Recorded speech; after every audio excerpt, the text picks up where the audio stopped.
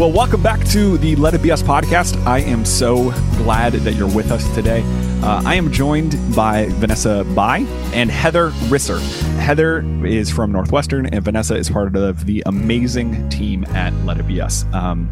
Dr. Heather Risser, can you just start us off, can you let folks know what you do at Northwestern? Yeah, so the vast majority of what I do is support parents and the active parenting, so whoever may be in a parenting role. And we really support parents to build capacity. That means sort of better understand what resources are around for them to support healthy child development, healthy parent-child relationships. And we focus specifically on kids who've been in the welfare system, kids who have been exposed to violence, abuse, and trauma, and children with special health care needs and neurodiversity. That's beautiful work that you guys are doing. Now, you guys have developed a partnership with Let It Be Us that has existed for a little while, but in case people are just now coming to realize this, what has that partnership looked like, at least from the perspective of Northwestern? So we really see this as a collaborative partnership where we each have areas of specialty that together will provide some really applied tools, resources, and support for parents or foster parents and prospective foster parents, because we think that the collaboration is not just with our agencies, but also with parents and prospective foster parents and prospective foster parents, because we really want their voice to help guide our work so that it is relevant for them and meaningful for them. And so the first thing we did is completed a survey of parent perspectives and parent needs. So in other words, if you have in the past fostered a child with special health care needs or are considering it, what are some of the things that you think would be helpful to help that placement be successful? And then the second thing we're doing now is we're working to develop some focus groups so that we can hear more details about how to then support those needs that they have.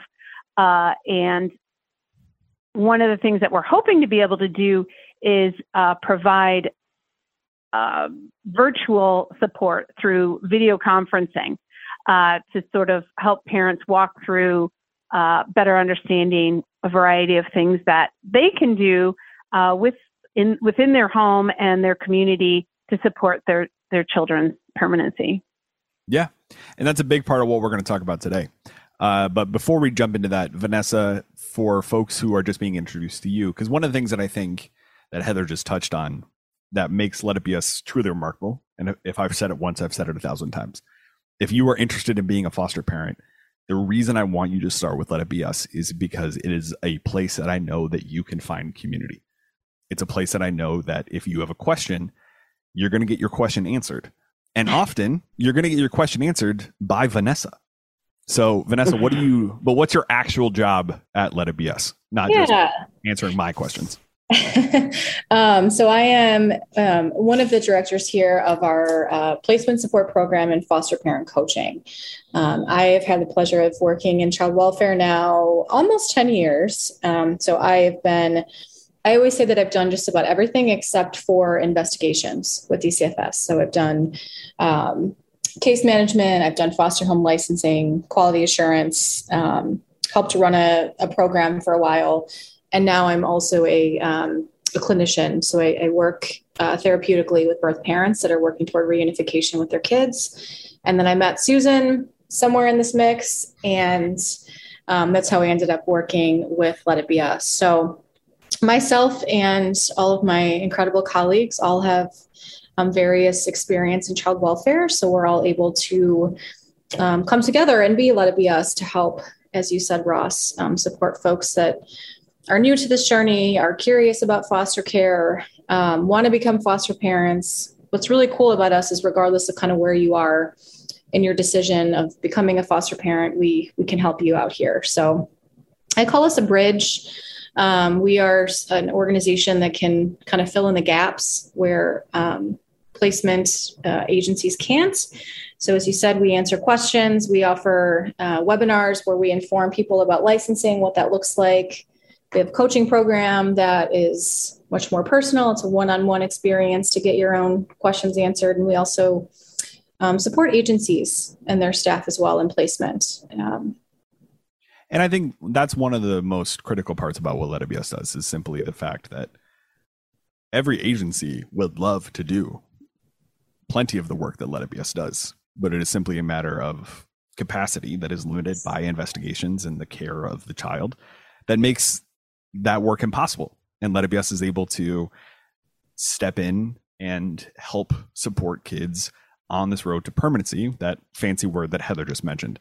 Now, if I'm a brand new parent, if I'm a brand new foster parent, whether I have kids in a home or not, I might not know what that word means. So, Vanessa, to start with you, what is permanency? What does that word mean? So permanency ultimately means that a child is no longer in foster care. They are no longer under guardianship, support, being part of DCFS. Their case has officially closed, basically, with the state. Now, that has different avenues. When a child first comes into foster care, the goal is to support that family in the kids reunifying or going home to their birth parents. So case management supports the kids, but also the parents that are involved to help kind of resolve whatever the issues are in the home so that the kiddos can go back.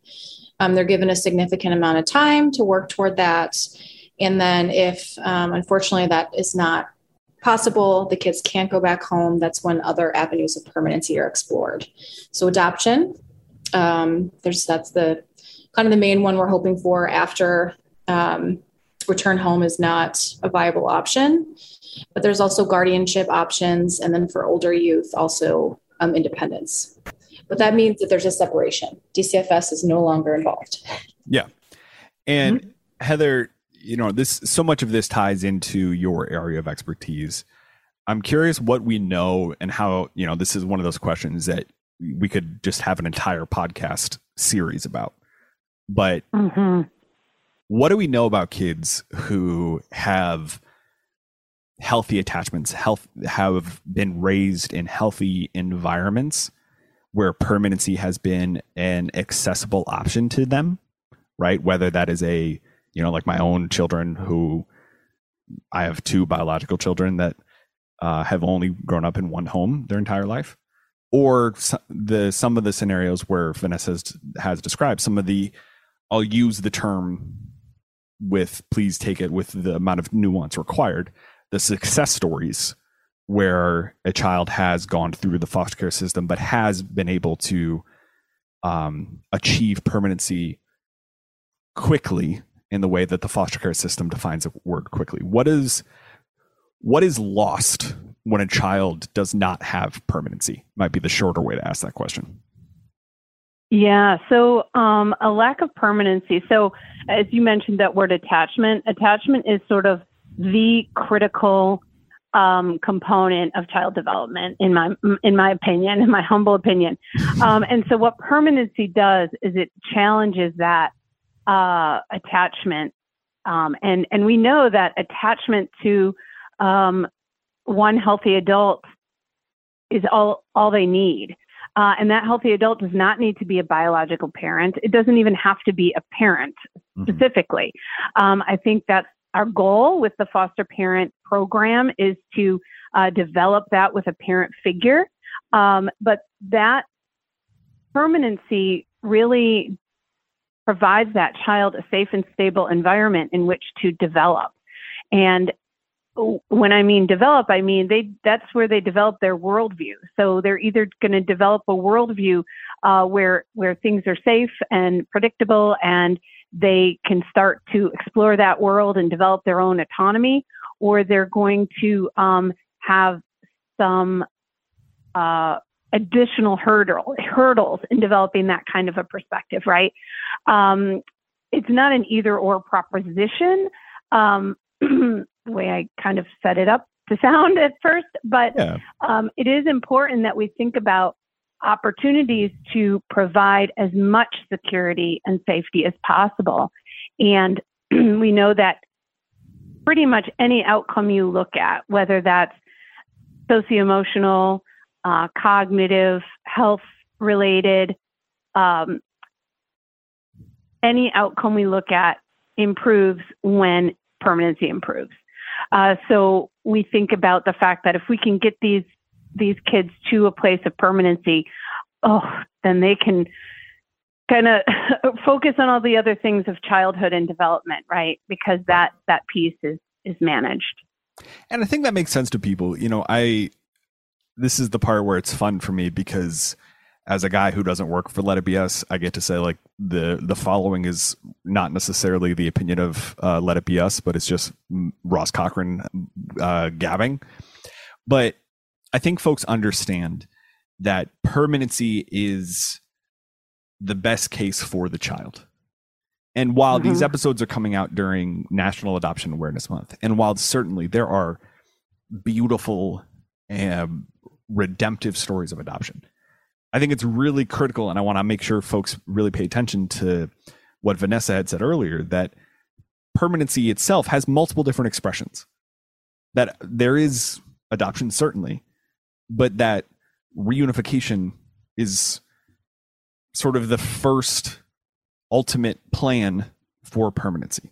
So, Heather, I want to stick with you here, because a big part of your work, as you alluded to earlier, is about environments and child behaviors. And what you are able to do with Let It Be Us is focusing on how a new parent sort of setting up expectations for what someone who's a new foster parent might expect when a child comes into their home. And I'm curious what you have found to be maybe in those initial surveys of what folks feel like they need. But what do you feel like a new foster parent should expect?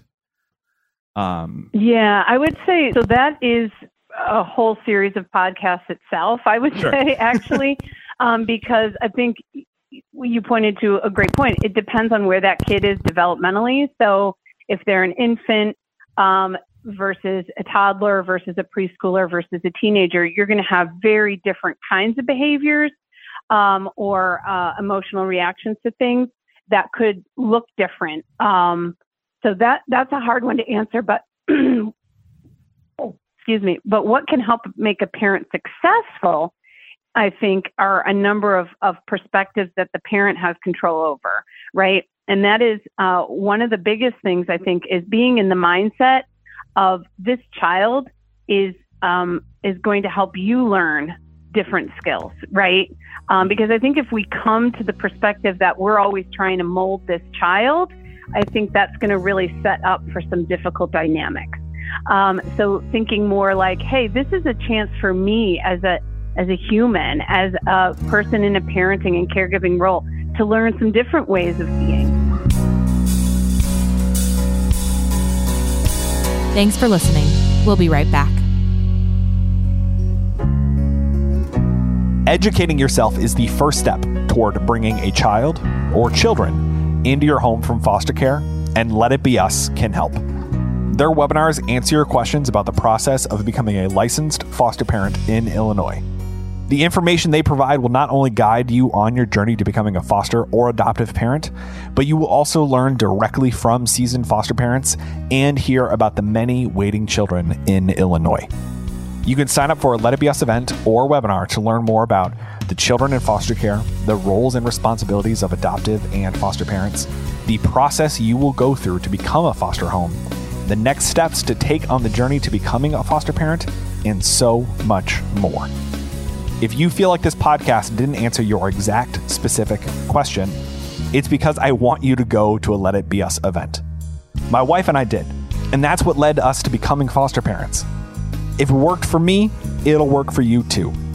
Head to letitbeus.org and check out the events tab to register for the next online event or the many options in person near you. You don't have to make any major decisions at these events. The only thing you need to do is to decide whether or not you want to explore the next step in becoming a foster parent. I hope you will, and I think you will. But again, get started today at letitbeus.org or via the links in the show notes. The diversity of the kids coming in, they're going to have so many different needs that a parent might not have thought of. They're going to learn in different ways. They're not going to necessarily respond in the way that we are expecting, and that's not necessarily a disciplinary issue, right? Yeah. That is a natural response to an environment the child has been in previously. And so I think there's two things to think about. One is those behaviors, those reactions have served them in some way before. It takes a while to learn that those behaviors or those reactions are no longer needed to keep you safe. And you can't just tell a kid that, hey, we've got food now. You can have this food whenever you want. That alone is not going to change hoarding behavior, right? Because they have not had food for so long. It's a survival. So you need to demonstrate to them that every time they take food, every time they eat food in the middle of the night in their room, that's okay. Because otherwise, because I've seen it before, otherwise they are being told one thing, but when they actually test it, it's something different, right? And so that's one thing where we have to really think about, how are we going to change to support this child? How are we going to change the environment to support the child? And how can we commit to that over and over again? So I think that's one thing. I think the other thing is that sometimes behaviors are counterintuitive. We don't think necessarily that they are what they are. And so, for example, we may have a child that just looks extremely disobedient. But what that could be underlying anxiety. And so that fear and that anxiety is really causing that child to avoid situations. And so when we respond to that situation from a disciplinary perspective, because I think that's one of the things that the parenting literature always tells us, to be consistent, set your boundaries, and then, hold to them. But that doesn't work very well when you're dealing with things like anxiety or avoidance. And so what really we help parents to better understand is, what is the underlying function of that child's behavior? Because once you get to the function of the behavior, then you can respond appropriately. And I can tell you, if the function of the behavior is fear, anxiety, avoidance as a result of the anxiety, discipline is not going to be effective. And in fact, it could actually inadvertently increase that behavior. And so what we have to think about is, what does that child need emotionally to feel safe to be able to do that thing, whatever it is you're asking of them? Or is what you're asking of them really that important? Can you kind of take a step back and say, hey, this is me wanting them to do this. This is where I'm stepping in to try and change them.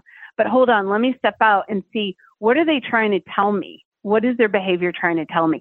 So I would say those are the two main things, is being in a position where we're trying to come to that, to learn about that child and how we can change the environment and change our response to the child to help them to feel safe.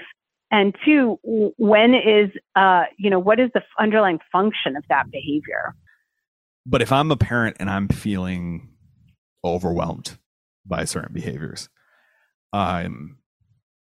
what are some things that I should be keeping in mind? What are some things that I should be, as a parent, practicing so that I'm not projecting some of my own challenges, insecurities, what have you, onto the child whose behavior is actually from more of a place of trauma than a place of ruining my day? I think you mentioned this earlier, Ross. I always say it's helpful to remember that kiddo is not getting up saying to themselves every day, how am I going to ruin foster mom, foster dad's day? Their behavior is always communicating something. And trauma is such a beast, because, as I always say, the response to trauma is unpredictable. We all respond to different situations, different traumas in different ways. You and I, Ross, Heather, we could all see something really terrible, and the next day I'm fine. Ross is shaken up for a couple of days, and Heather may, still be thinking about it 2 years later. That's the trouble. So I think something to keep in mind that I always suggest is kind of having a tribe, as we call it here at Let It Be Us, having other people, knowing other individuals, building a community that, other people that foster. So having other foster parents to be able to share your experiences with, who may have more experience, who may have been doing this longer, as a way of, having an outlet to talk about those frustrations. As you said, to not project your own stuff, to have, people that are there in your corner to support you when those days are tough. Yeah. I just think it's real, one of the things that was a big sort of light bulb moment for me was the first time someone said, if you have a placement come into your home, your community should act the same way that it acted when you had a newborn come into your home from the hospital. Yeah. And when I think about the lavishness that was bestowed upon my wife and I with each of my children, I want that so desperately for all of you who are listening, who are new foster parents. I want that for you. And I think it becomes very easy to think that, I have to do this by myself. I said I was going to be a foster parent. I said I was going to do the good person thing, and therefore I have to fight this by myself. And that is so not true, and frankly detrimental to the kids who are in your home. Heather, I want to begin to land the plane here with you, which is, there are certain tried and true things, certain best practices, right? You alluded to this. One of my favorite parts about hosting a podcast like this is I can't be prescriptive, even if I wanted to. I can't tell you, person who's listening, that this is going to work for your kid, because I don't know you. I don't know your home. I don't know the kid who's going to come into your home, right?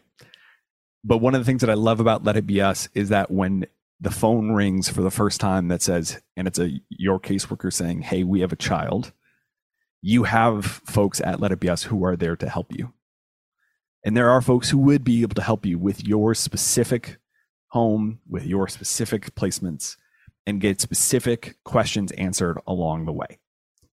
But to fast forward a little bit, I know that there are best practices, things that you can do as a parent to sort of set your environment, set your home up for success to a certain extent, no matter what the child is like that comes into your home. Maybe what are 2 or 3 things that a new foster parent could keep in mind to set up their home for success before the phone rings for the very first time? Yeah, I think the first thing is, of course, taking care of yourself, making sure that you have a plan for what are you going to do when you get really stressed? Who can you call? Do you have Let It Be Us on your speed dial? Do you have the caseworker's number? Do you have somebody that you can talk to? I think that's the first thing. The second thing I think is, and this, I cannot take credit for this. This was my partner who came up with it, because I think I forgot to say in the first part with my background and my credentials, the biggest credential is that I have a little boy with Down syndrome who has sensory issues and ADHD. So the second thing is bake it in. So know that there is going to be something. You might not know what it is. You might not know when it happens. But when it does happen, you just bake that into your day. And you say, okay, this is happening now. And we're going to have to manage this now. And that almost always, regardless of what it is going to require some kind of regulation. First, you have to regulate your emotions to whatever the situation is. And then you have to help the child regulate theirs. And then you can start to problem solve. Or then you can start to talk about how we want to try a different thing next time. Or how grabbing knives out of the dishwasher and climbing on the table with them is not safe. Those kinds of things. So you have to sort of figure out, first bake in that something's going to happen. You can't be prepared for what it's going to be, but then remember when it does, be like, this is that thing. And now what is step 1? Oh, right. Regulate myself. Step 2, help regulate the child. And then we figure out what next steps are. And then I think the third thing is just really trying to get to know the child, build a positive relationship with the child so that when that thing happens, that child can feel that you have their best interests in mind and they will work with you. You need that positive foundation to really, well, I guess maybe 4 things. That positive foundation. And then the 4th thing is really, again, just coming from it from almost like a humble sort of learning perspective. Like, this child is going to teach me some things. Mm-hmm. I want to learn from this child. I want to hear what they have to say. I want to hear how they perceive things. And I want to validate that.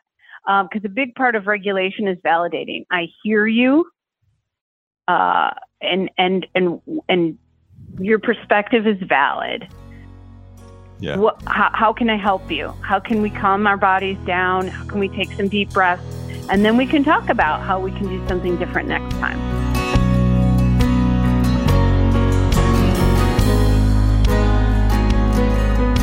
Let It Be Us, a foster care and adoption podcast, is made possible by the amazing team of experts at Let It Be Us. Check out the show notes wherever you're listening for more information about Let It Be Us and how you can help out kids in foster care today. This podcast is dedicated to the entire foster care community of parents, professionals, and donors who are doing everything they can to help kids in foster care across Illinois. This podcast is produced and hosted by me, Ross Cochran. The theme song for this podcast is Into Silence by Made to Be. And you also heard their song, You Know a Better Way. Thank you for being one of us. And thank you for listening. We'll talk again soon.